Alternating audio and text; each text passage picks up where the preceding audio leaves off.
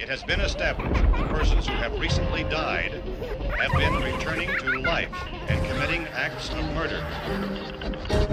You believe in ghosts? The first simply disappeared. The other two died.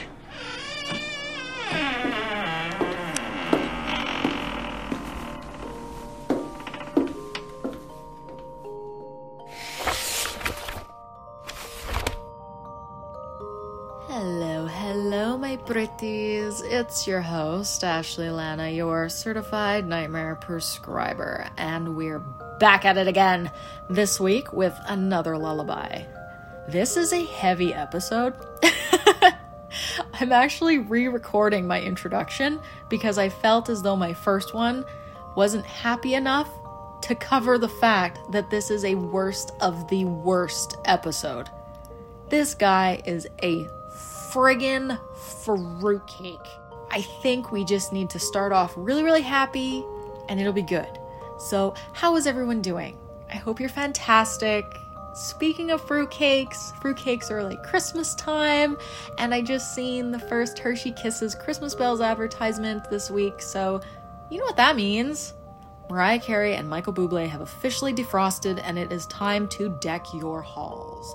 I love Christmas more than I love Halloween, and you're probably thinking, ugh, why? And a lot of you probably lost a lot of faith in me with that one sentence, but if you're not mad at me for saying that, then thank you. And if you are, then for the love of how harsh this episode is, just try to care right now, because I'm trying to build this up positive, okay? So I'm gonna get vulnerable. I love being able to get cozy and cuddle next to a fire and watch like classic Christmas movies like Home Alone and Christmas Vacation and Rudolph the Red-Nosed Reindeer and Frosty, and I love those really cheesy Hallmark movies where it's the same cafe, the same premise, the same love story. I love that, and this is really hard for me to say because it's so hard for me to be this vulnerable. But I like using Christmas as an excuse for everything super fluffy and happy, because as a horror fan, that shit's hard for us, okay? So during the holidays, I usually take about 2 days to put my Christmas decorations up. And then by the end of it, my feet are usually killing me because I'm scaling the counters and the stools in the kitchen like Tomb Raider. And then I'm just vomiting the pagan Christmas spirit everywhere. It's a good time. I genuinely like it. So that's what I did this weekend. Welcome to Lullaby. We previously examined Reverend Jim Jones and the People's Temple cult of Jonestown, and that was fun.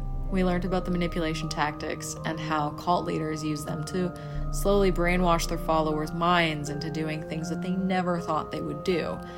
And don't worry, there is a plethora of cult crimes out there, so never fear, I will always have creepy cults for you, alright? The man we are delving into this week, as I just previously said, is a Ashley Lana certified fruitcake. This guy is a nut, and it's a wow episode, a worst of the worst. Don't listen to this episode if you have animals in the room. Kids, who cares? No, I'm totally joking. But yeah, this is a hard episode. I can read case files and not scream or squirm, and I'm good. But when it comes to animal cruelty, I do get uncomfortable, but I read the documentations because they are critical to understanding the progression of psychopaths. Pre-warning, again, yes, this episode involves animal cruelty, but I carefully go about explaining it. Are we good? Are we all on the same page? Fantastic. Because crime cases as bizarre as this one are what drive me into dissecting criminal psychology behind their motives. So let's dive head in first to this week's bloodbath. So get comfortable, because sweet dreams are made of these. The following story contains subject matter involving graphic descriptions of murder, body mutilation, cannibalism, sexual assault on a child, and animal cruelty. Please take into consideration that some topics may be disturbing for some listeners. Listener discretion is advised. His body lay cold, shaking and limp on the couch as the night started to bring darkness into the apartment. The cages of rabbits fell silent as the man sat alone. The door to the room opened and an older man walked in, carrying a deck of cards. Playing cards was the only joy he had with his son these days. Nothing seemed to bring true joy to his life, at least not in a healthy way. Upon seeing his son on the couch, he rushed over and asked what happened. His son responded with, "I ate a bad rabbit." The father rushed his son to the hospital, where the doctors performed blood work.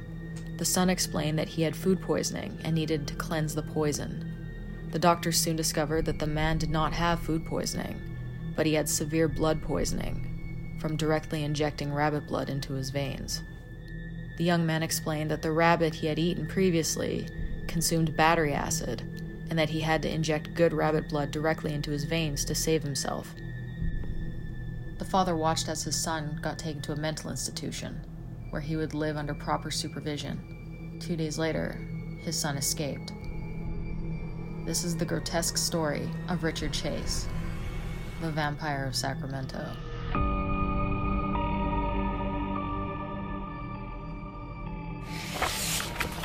Richard Trenton Chase was born on May 23, 1950, in Santa Clara County, California, to Richard Chase Sr., a computer specialist at McClellan Air Force Base, and Beatrice Chase, who was a teacher. Richard was the firstborn, and he had a younger sister named Pamela, who was born in 1954. To the outside world, the Chase family were just like every middle-class, hard-working family in America. But behind closed doors, Richard's parents were very strict, and he would often receive emotional abuse and physical violent beatings from his father. One punishment Richard would receive was having his father force-feed him until he would vomit, starting at only the age of 2 years old. Richard's sister Pamela recalled witnessing her brother being aggressively shaken by their father and thrown into the walls on multiple occasions. In 1953, the Chase family moved to Sacramento, California, where young Richard participated in many activities, such as joining the Cub Scouts and playing 4 years of Little League baseball. In school, his teachers thought he was well-mannered, and he was a very kind child. He had lots of friends and always had sleepovers. Richard Chase Sr. quickly became an alcoholic due to the stress of managing the family's finances and feeling as though his son was a burden. Both parents would constantly fight, and Richard's mother, Beatrice, would accuse her husband of always trying to poison her and that he never loved her. At around the age of 10, Richard began developing a taste for killing and mutilating animals. Richard would find neighborhood cats, dogs, birds, and rabbits to torture and kill them, just to study what their internal anatomy looked like and play with their blood. With the lack of parental attention, Richard's parents did not even see their son had acquired these grim interests early on, but the local neighbors most certainly noticed. The disappearance of all the stray cats became a cause for concern. Beatrice even found the body of a cat in her garden, but nothing came of it. Richard's parents' relationship became worse over the years. His mother, Beatrice, began seeking the help from 2 psychiatrists. When Richard was 13 years old, his parents lost their house, and seeing his parents go through emotional abuse and financial hardship began taking a toll on him. Richard began disassociating from reality just to cope with the pain of what was going on at home, and he started believing that he was actually a member of the Jesse Younger gang, which was the group of outlaws in the 19th century that included the infamous Jesse James. So the difference between the imagination of a normal child and Richard Chase was, okay, I don't know about you guys, but when I was growing up, I was the yellow Power Ranger and I was a Spice Girl. But I knew I was not a Power Ranger or a Spice Girl. Whereas Richard genuinely believed he was a 19th century criminal outlaw. His brain would just disassociate from reality and compartmentalize his traumatic experiences to keep himself from feeling the emotional and physical pain from being at home. And according to Psychology Today, a child who suffers from disassociation can go through a blackout period where they separate themselves completely and can have a swift change in their mood, their personality, and they can act like a completely other person and even age in socially inappropriate ways that can also lead to misdiagnosed psychotic or behavioral disorders. And this is caused by children with a traumatic neglect or abuse at home as either a witness or a victim.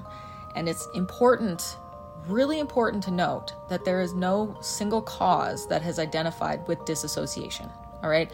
Not every person who has lived with some form of abuse will disassociate, okay? So we're not attacking anyone here. This is Lullaby. We're just discussing the conversation.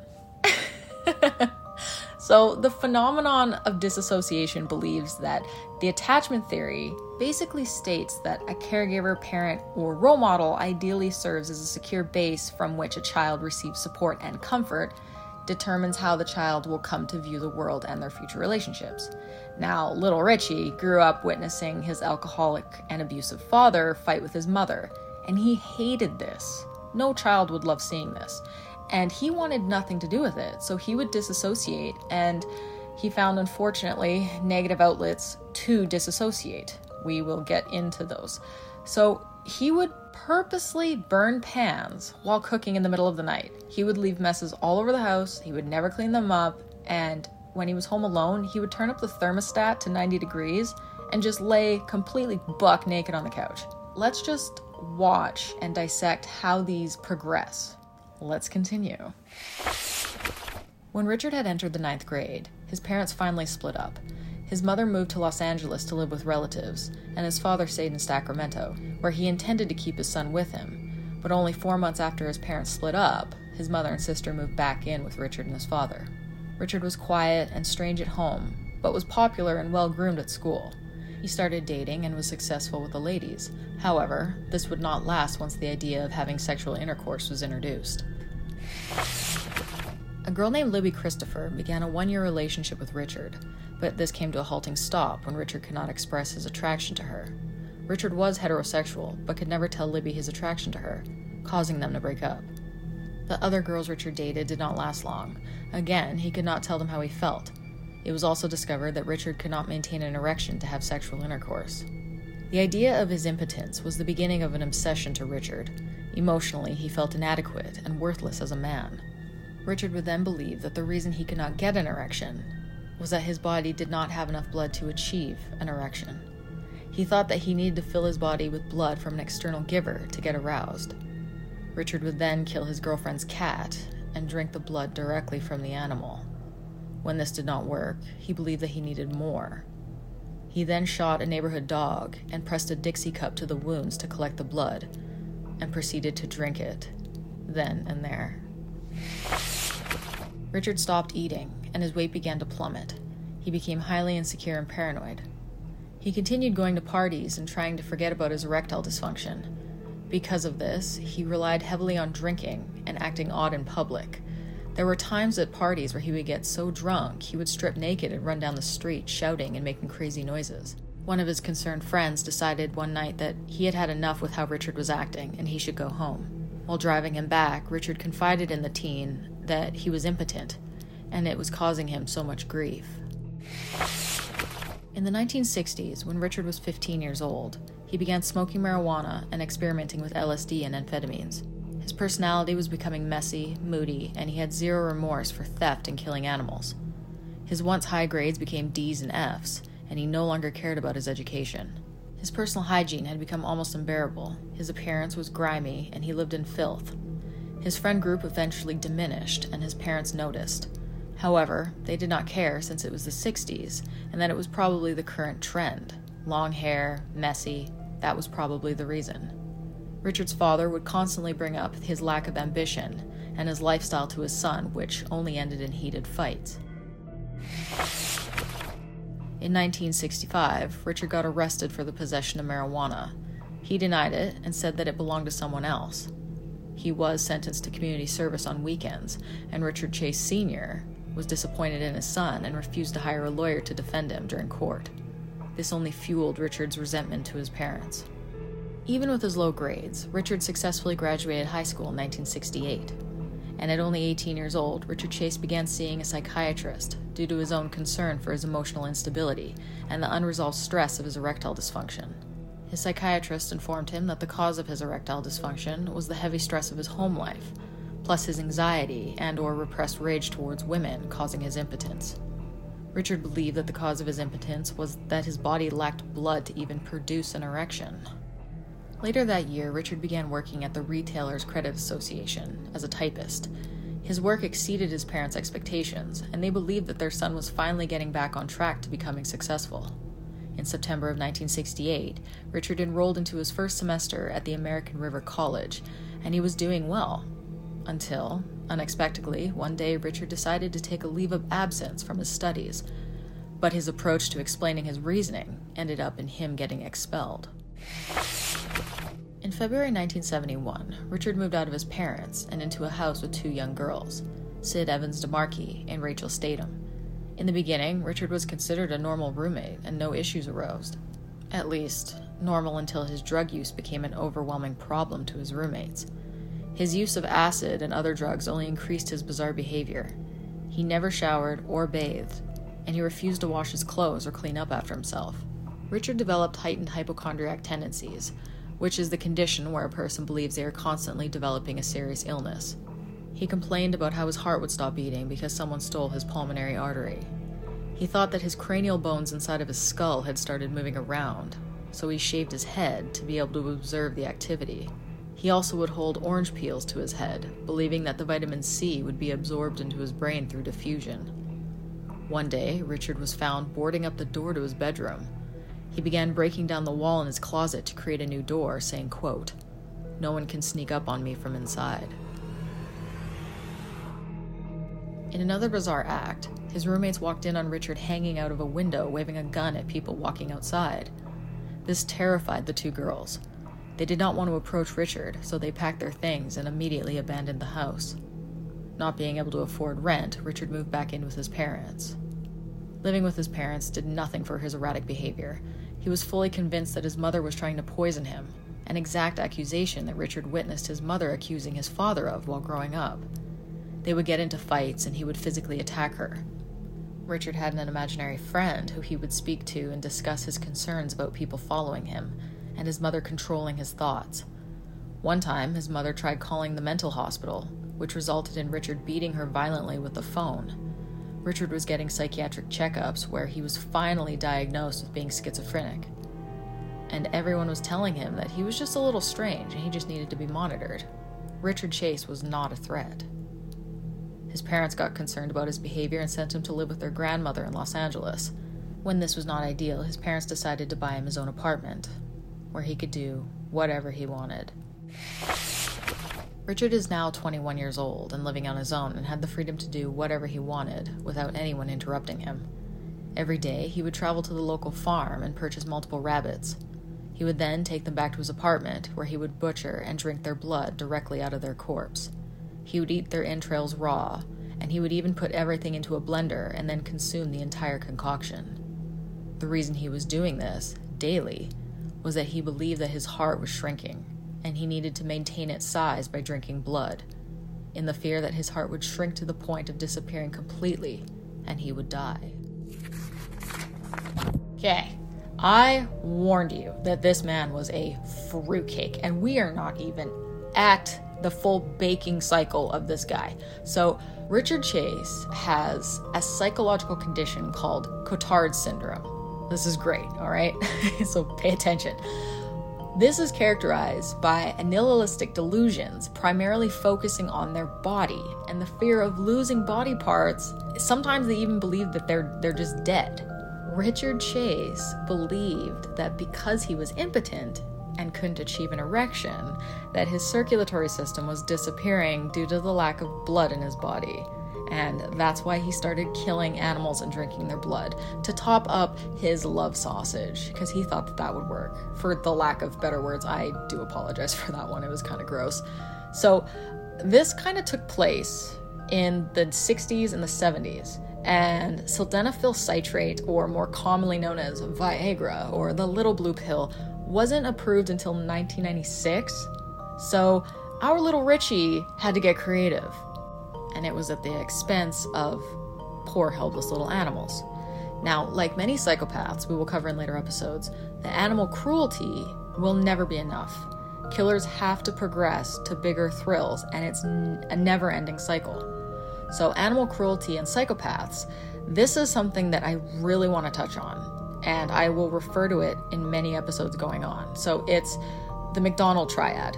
And the McDonald triad proposes the idea that 3 factors can indicate whether someone will grow up to be a serial killer or another type of violent offender. And these 3 factors include being cruel or abusive to animals, pyromania and fire starting, and bedwetting in childhood.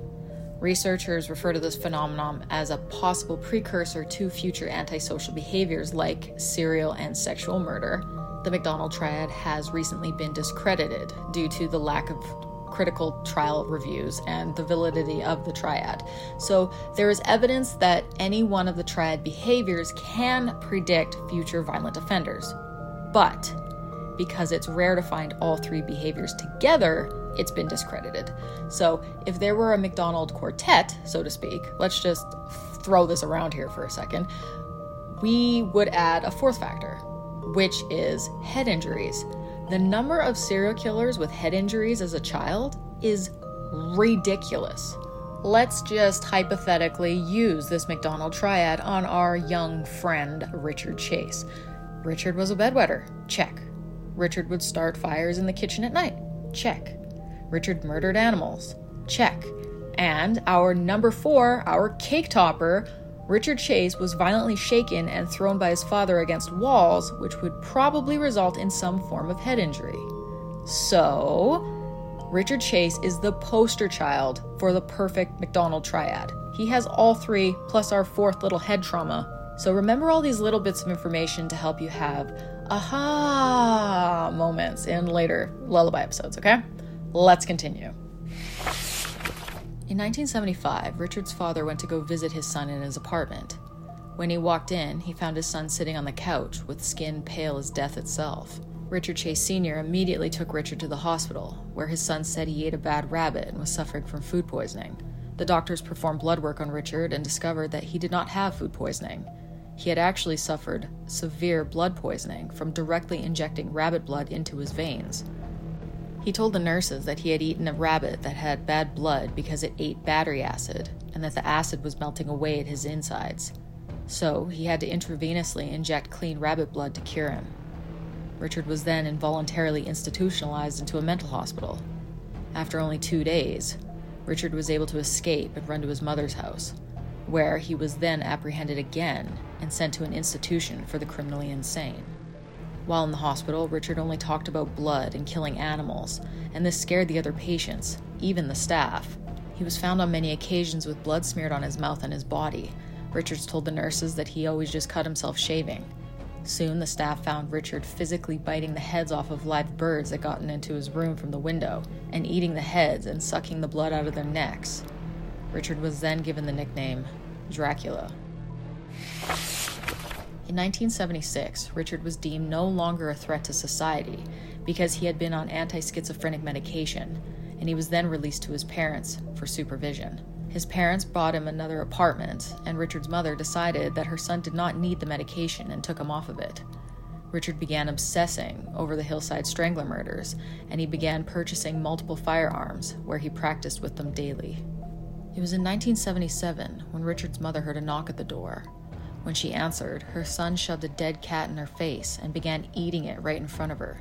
Richard's mother simply closed the door and reported it to no one. Later that same year in August, the Nevada State Police were called to Pyramid Lake. They found Richard's Ford Ranchero stuck in a sand drift. Inside of the vehicle, they found 2 rifles and a bucket of blood and a cow's liver. The police found Richard wandering naked, covered in blood, claiming it was his own, and that the blood in the buckets was also his. It was in December of 1977 when Richard began progressing his crimes. It is believed that the reason for the amplification of his crimes was due to his parents not allowing him home for Christmas. Richard had shot a cat in front of his mother inside of their house, and for this, they refused to let him back inside. On December 27, 1977, Richard had fired a .22 handgun into the house of Dorothy Polinsky. The bullet shot through the window and through her hair, missing her skull, and lodging into the kitchen cabinet. No one was harmed, and Richard was not caught. 2 days later, on December 29th in East Sacramento, a 51-year-old man named Ambrose Griffin was helping his wife bring in the groceries when Richard drove by and opened fire, immediately killing the man. The police had no leads on who the shooter was, so again, Richard Chase got away. At this point in Richard's life, many neighbors had witnessed him carrying multiple animals into his apartment, like dogs and cats, which were never seen again. All the pet stores in Sacramento began blacklisting Richard Chase's name from purchasing any animals from their locations due to his frequent visits. To get animals elsewhere, Richard began getting animals from Craigslist, promising to give the animals a proper home. But when Richard would get home, he would proceed to carry out his vampiric needs and brutally murder and eat the flesh and drink the blood. He would then call the previous owners from payphones and detail what he had done to their dogs and cats while remaining anonymous. Many people began noticing how animals were reacting around Richard.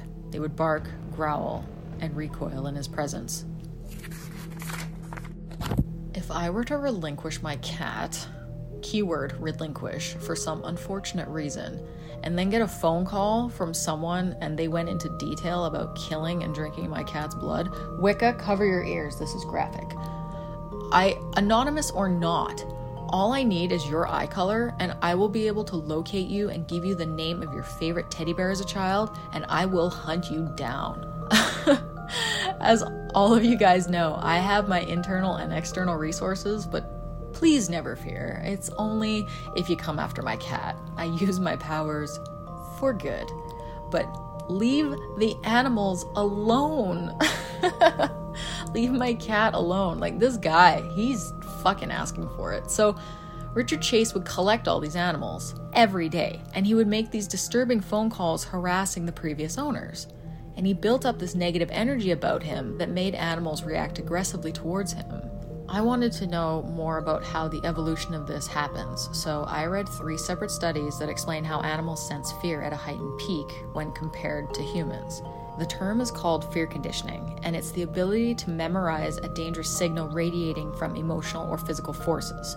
In mammals, fear conditioning is mediated by the amygdala in the brain, so it's a cluster of cells located at the base of the brain that recall dangerous remembrances and emotional responses in turn.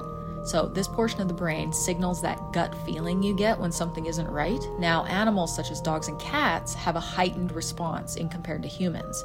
So when animals would be in the presence of Richard Chase, they would have heightened visual and auditory awareness of his bad intentions, and they would react accordingly. Like, Richard probably smelt of dead animals, which other animals can easily smell. And I don't know about you guys, but like the smell of a decomposing human body, it's very specific. It's disgusting. No, I did not murder said dead body. All right, let's clarify that. I'm not going to jail for this podcast. I also grew up on a farm, and dead animals happen when you grow up on a farm. They don't smell like a decomposing human body, but the distinct odor is enough to pull you out of any train of thought, human or animal. If you smelt that on someone, your senses would spike and you would be out of there. It is an instant reaction when you smell something dead. You could be doing the world's hardest crossword puzzle and smell that and be like, there is dead around here. I smell death. So animals, especially dogs, have a sense of smell that's 100,000 times higher than a human. For every 1 human scent receptor, a dog has 50. So even if Richard Chase bathed, which was probably not thorough, animals would definitely be able to smell that and sense his negativity as well through their natural fear conditioning and would react accordingly. Now, here's your warning. This is where the story gets bad. Let's continue. To Richard Sr. and Beatrice Chase, it seemed as though their son Richard was starting to get his life together. He had started bathing, and he even cut his hair. He still had his little quirks, but to them, they just rationalized it on the fact that they took him off his medication.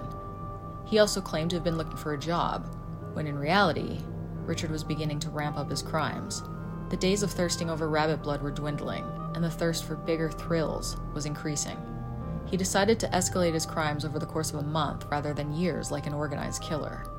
On January 11, 1978, Richard Chase approached a female neighbor, casually asking for a cigarette. Then, he physically pushed her to a wall and forcibly demanded the entire pack. The thrill of having physical power over another human being excited Richard. In mid-January, Richard stalked the streets until he arrived at 2909 Burney Street, home to a woman named Jean Layton. He attempted to open the patio door, and when he found it was locked, he proceeded to the front door and the windows. He jiggled the latches to find they were all locked. Lurking around the back door, he came face to face with Jean. The silhouette of the gaunt, disheveled man with no expression stared back at her. The light from inside the house only highlighted his sharp facial features. The man just stared at her. Richard then lit a cigarette, turned around, and walked out of her backyard into the alley. Richard then chose another random house belonging to Robert and Barbara Edwards. He tried the door. This one was unlocked. When Robert and Barbara came home that evening, they found the filthy Richard Chase just standing in their hallway. They chased Richard out of their house, and he took off down the street. The couple later found a bag of items that he had planned to steal, including rings, personal items, decorative daggers, and money. When the couple went into the baby's nursery, they discovered that Richard had opened the dresser and urinated on all of the baby's clothes, and he even defecated onto their baby's bed. After the attempted burglary, Richard went to the local supermarket to get a drink.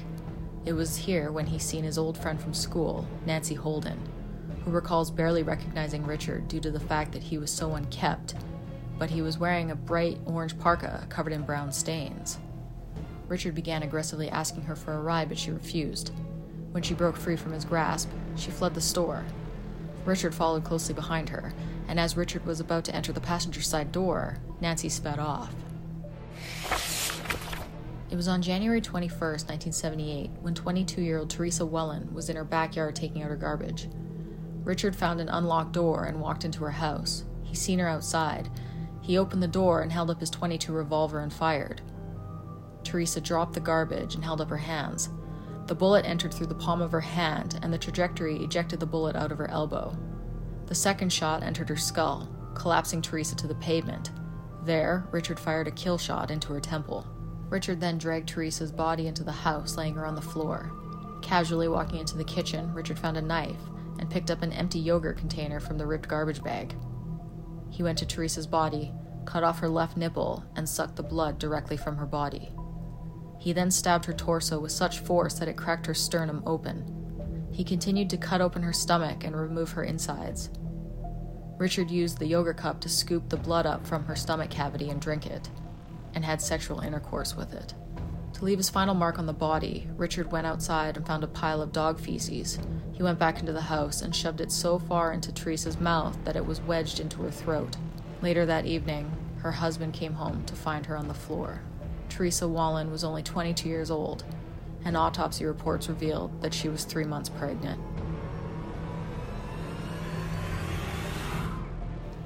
The police immediately began investigating the murder. They discovered houses in the surrounding neighborhood that had been burglarized, and the bodies of disemboweled dogs were located close to the houses. The police did not have much information to get a lead on. The criminal had committed burglary and murder. However, the motive was unclear due to Richard Chase being a disorganized killer, with random attacks having no emotional connection with any of his victims. The police began researching a motive, but before they could get any further, Richard would continue his spree before they could pin it on him. Richard took a couple days to go house to house in the area, asking for copies of Mad magazine. It is unknown if he was trying to plan his next crimes, or if it were a part of his schizophrenic breaks. The behavior of Richard was enough for people to tell the police. And 2 days after the murder of Teresa Wellen, Richard purchased 2 puppies from a family. He then killed and drank the blood of the animals. He then left the bodies on the steps of the previous owners. The police were called, and when the family described the man who purchased the puppies, it sparked a clue in the detective's mind. The man's description matched the young, creepy man going door to door asking for Mad magazines. The detective ordered an autopsy on the murdered puppies and found fragments of a bullet from a .22 revolver. But this was not enough evidence to tie the crime to the murder of Teresa Wellen. On January 27th, Richard broke into the house of 38-year-old Evelyn Miroth. She was a single mother of 6-year-old Jason. At 9 a.m. that morning, she had been babysitting her 22-month-old nephew. Evelyn's neighbor, named Dan Meredith, came over to check on his friend and help out with the kids. While Evelyn decided to take a bath, Richard Chase had found an unlocked door. He walked into the house, saw Dan Meredith, and shot him point blank in the head with his .22 revolver. This killed him instantly. Richard heard 6-year-old Jason scream and run into his mother's room. While on the way of chasing Jason, he stopped in the 22-month-old baby's room and shot him in the head, proceeding to go into the room and kill Jason. He then shot Evelyn in the head and dragged her body onto the bed, where he sodomized her corpse while slicing the back of her neck and drinking the blood. Medical examiners noted an unusual number of ejaculations inside of the rectum of the corpse. After he raped her body the first time, he stabbed her vital organs, bleeding out her body and drinking it from a bucket. He then stabbed her anus 6 times and then sodomized the wounds. Richard then retrieved the corpse of the baby, taking it into the bathroom and splitting its skull open into the bathtub and consuming some of the brain matter. While doing this, he heard a knock at the door. It was the friend of young Jason Miroth. The knock on the door startled Richard. Richard grabbed the keys from Dan Meredith's body, took the body of the baby, and fled the house. The little girl ran to the neighbor's house, screaming for help.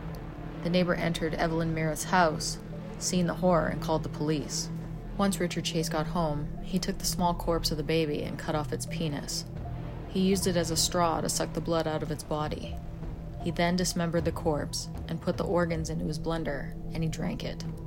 He then disposed of the rest of the body in a nearby church. The police arrived at the crime scene, where they found perfect handprints and sole shoe imprints in the blood inside the house. They also discovered that the body had been mutilated, but only the kidneys had been left untouched, just like the Teresa Wellen case. The cases were officially connected. The detectives on the case had fully composed the criminal profile on the killer. A composite sketch was compiled, and they were able to look for a tall, young, white, malnourished loner, physically unclean, and stated that he would definitely continue murdering. This is where we get into my absolute favorite territory in true crime: criminal profiling. This is my future career. This is what I'm in school for, okay? So this is where an investigator uses case files and the nature of crimes to identify the personality and characteristics of a criminal. This is my obsession. I love this stuff. I am so passionate about solving murders and crimes, okay? So it's not about the bloodlust, the gruesome details. No, to me, it's about why. Why does a criminal progress to such monstrosities and psychologically accept their actions to be able to continue? To be able to construct a profile blueprint of a suspect based on crime scene details is freaking awesome. And that's why I have this podcast. I want people to share this excitement, this deeper depth of true crime. And the crimes are horrific because the killer deemed it acceptable in their heads to do these things. Why are they like this? What influenced them? Who do they want to become? Where does it stop? And how does a person recognize these traits to stop them? Those are the questions behind my episodes. I love horror and I love to be scared, but more importantly, I love the profiling. I love the psychology. I can only hope to inspire that these questions will delve you guys into the darker side of true crime with me. And the profiler on this case was just an officer, and he was able to compile a profile that went off of a hunch. The officer on the case was named Lieutenant Roy Biondi, and he previously attended an FBI criminal profiling seminar, and at the time, criminal profiling was a new concept. It wasn't widely used, and people kind of thought it was bullshit. So he used what he learned, and he connected the murder of Ambrosio Griffin, Teresa Wellen, and Evelyn Miroth by connecting the .22 caliber bullets and the fact that kidneys on 2 of the females were left alone. And he does this as these cases progress. Now, I'm sorry, this is just so exciting. So he assumed that the murderer was a young Caucasian male due to the fact that in this suburban neighborhood in the 70s, no one recalled seeing any minorities out and about. And in a suburban neighborhood in the 70s, people would have noticed that immediately. So when he compared the police reports, there was a suspicion of an unkept man in his 20s going door to door. And he thought, well, this is a little strange for a little suburban neighborhood. So he went with that hunch, and he kind of utilized that to kind of put a target on this man. So with that, he also stated that the man probably lacked social skills because of the time between the break-ins and the time of the death. So he knew that this killer did not want to strike up a conversation, and therefore was most likely a loner. The officer also concluded that the murderer had a mental illness, and that was most likely schizophrenic because of how disorganized and messy the crime scenes were. The officer continued to explain that the crimes happened during the day, not common for an organized killer who does everything and tries to be hidden. So because the crime spree was in a small neighborhood, suggests that the killer was disorganized and new to the location. All of this fit Richard Chase perfectly. A sketch of Richard Chase was now circulating in the media. Richard's old friend, Nancy Holden, whom Richard had tried to get a ride from at the supermarket before, seen the sketch. Nancy's father was a police officer, and she told him about the incident, explaining how the sketch looked just like Richard. The detective did a background check on Richard Chase and discovered that he was medically diagnosed as schizophrenic. He spent time in a mental institution, as well as the incident at Pyramid Lake, and that he had a concealed weapon arrest of a .22 revolver. Immediately, the police went to Richard's apartment, where he did not answer the door.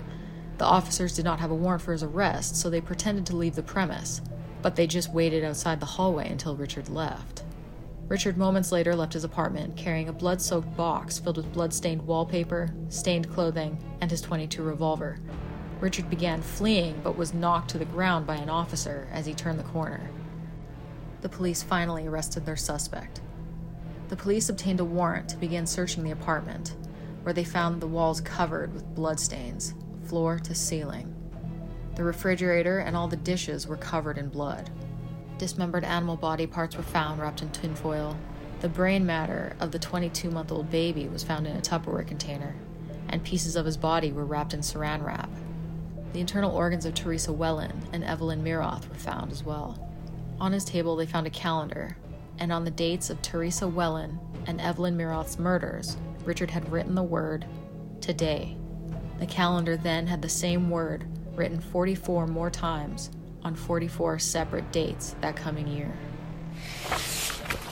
In 1979, Richard Chase stood trial for 6 counts of murder. The defense attempted the insanity plea to avoid the death penalty and get a life sentence, suggesting that Richard's crimes were not premeditated.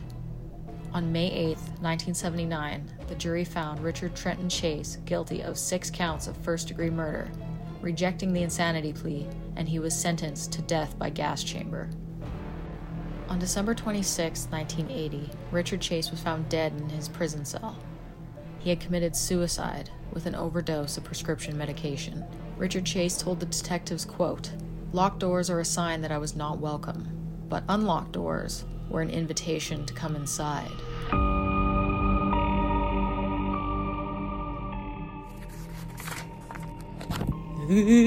That is the grotesque true story of Richard Chase, the Vampire of Sacramento. He is a fruitcake, isn't he? He is a batter. So he thought that UFOs wanted his soul, and then he had to kill to keep his blood volume up to get a boner, and then to keep the aliens away. Like, this guy just kept getting fruitier. Actually, you know what? Now that you think about it, I don't know how that did not hold up in court. I don't know how he didn't walk free. For fuck's sakes. Richard Chase, he's gross. There'll be more, many more. They're coming for me now. And then they'll come for you. Onward we travel in our never-ending quest to find a scary movie. This week's horror recommendation is the 2013 film The Green Inferno by Eli Roth, which is inspired by the 1980 film Cannibal Holocaust. And as the title implies, it's about cannibalism. A plane crashes in Peru and the survivors are kidnapped by a cannibal tribe. I've watched The Green Inferno purposely, actually on a date with a guy, and I didn't have the heart to tell him that I didn't want to, continue going on dates with him, and I knew he didn't like horror movies, so I'm like, oh, this one is so tame, and if he's listening, fuck, because, yeah, he didn't want another date after that, so mission successful on my part, humiliation successful on his part. So, here's the thing with The Green Inferno. If you have a weak stomach, you won't finish it. But it's a good movie and it's scary. It's loosely based on Cannibal Holocaust, and that film in particular was created when there was no animal rights on filming in movies. So the animal deaths are real, and I can't sit and watch that shit. So I'm not recommending Cannibal Holocaust. It was banned in 53 countries. I've seen it because, you know, I have to watch them all, but I didn't enjoy it. And the filmmakers actually got taken to court and had to bring the actors to prove that nobody was murdered, because that's how intense the film was. So Eli Roth, being the horror genius that he is, he did The Green Inferno and smashed it out of the ballpark without killing any animals. So thank you, Eli. The YouTube horror short this week is called The Armoire, and the production company is Alter, one of my favorites. And it's 13 minutes long, and I will attach the link in this week's episode description. So check out The Green Inferno, check out the YouTube horror short The Armoire, and keep sending me your horror movie recommendations. I have a list building up, and I'm working my way through them. Thank you, thank you, thank you. And I tried to scare you. Now you try to scare me. Rate and review. Follow Lullaby the Fear Podcast on Instagram at Lullaby the Fear Podcast. And thank you so much for listening to this week's lullaby. Sweet dreams. Lights out.